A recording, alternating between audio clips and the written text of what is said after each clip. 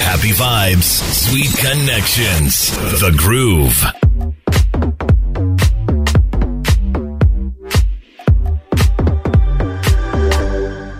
So, I'm here with Ryan Nathan. He is co-hosting the show with me today. With the legendary Christian Newman. Thank you for joining me. You're welcome. So now, we have been seeing all manner of scandals regarding COVID funds, COVID monies that have vanished, right? True. I mean, we had someone recently live on TV at the time, say that, money was diverted, but we must believe... we should be reassured that the money was diverted for our own good and put to use for our own good, even though there was no accountability. I don't see any good there. Thank you. I mean, if you cannot account for it.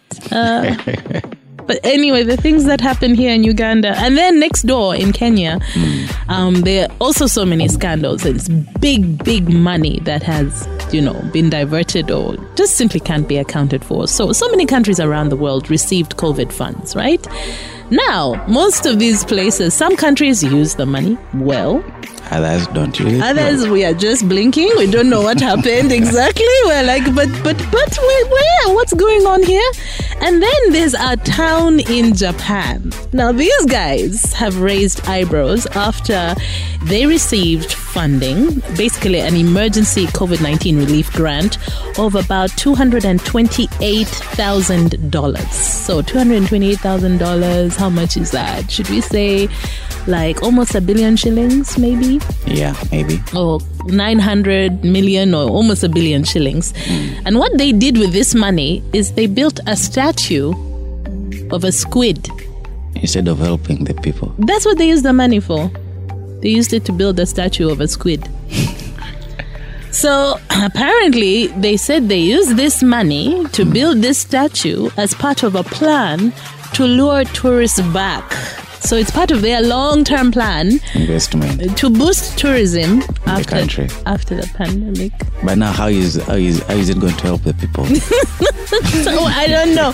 So this one thing, people are going to flock in from all around the world. So yeah, I think there's also some dodginess there, because also that is a lot of money to go to one. Okay, it's a huge statue. And for instance, in our own country, Uganda, it's 1 year now. Since we are still in the lockdown. But they collected a lot of money, Thank you.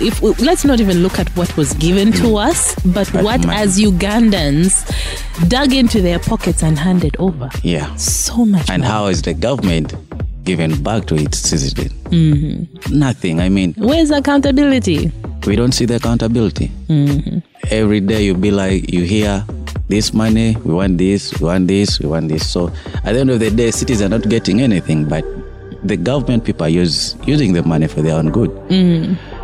For instance, the cars that we had donated last year, they are nowhere to be seen. Thank you. What happened to those cars? That's the question I also want to ask, because we don't see the cars. You talk about the task force that was giving out the foods. Most people in different parts of the country are not getting food. People lost jobs. People lost work because you thought COVID. Yeah, COVID is real, yes. But absolutely. Again, we need to give back to the citizens. We can't be there and see them dying because you're only reaping out of them and you want to sacrifice yourself. But here's the thing, I don't think that money is there anymore. I think it's there. You think the money is there? They're using it for themselves. Yes, I think, that word, diverted, it has been diverted. We could use another word to talk about how that money has vanished, but it has been diverted to other things. What things we don't know exactly? What cannot be accounted for? Yeah, it's only God who knows. Yeah, but sadly, life moves on. True. Ugandans have to just be creative, come up with their own ideas of making money and stop crying to the government that, this and this. Yeah, just move on. You just reminded me of someone who said, you know what, we're on our own. True. We are on our own. Because, I mean, you can just even look at now, recently the parliament was talking about putting tax on fuel. 200,000, what for? Are they trying to make us Well, look they like... have increased tax on 100 shillings per litre now, isn't it? On fuel, and they're also on internet Are as they well. even tax? 12% for... Yes. OTT also, you make someone just... No, they're scrapping OTT. They're scrapping OTT, but that means for every data bundle, now like 12%. Yes. Will be levied on that. Uganda is a comic country. Happy vibes. Sweet connections. The groove. You look depressed. Is that because you're tired of listening to the same crap all the FM stations play ad nauseum? Yeah, thought so. Your attention, please. At RX Radio, we bring you what's fresh.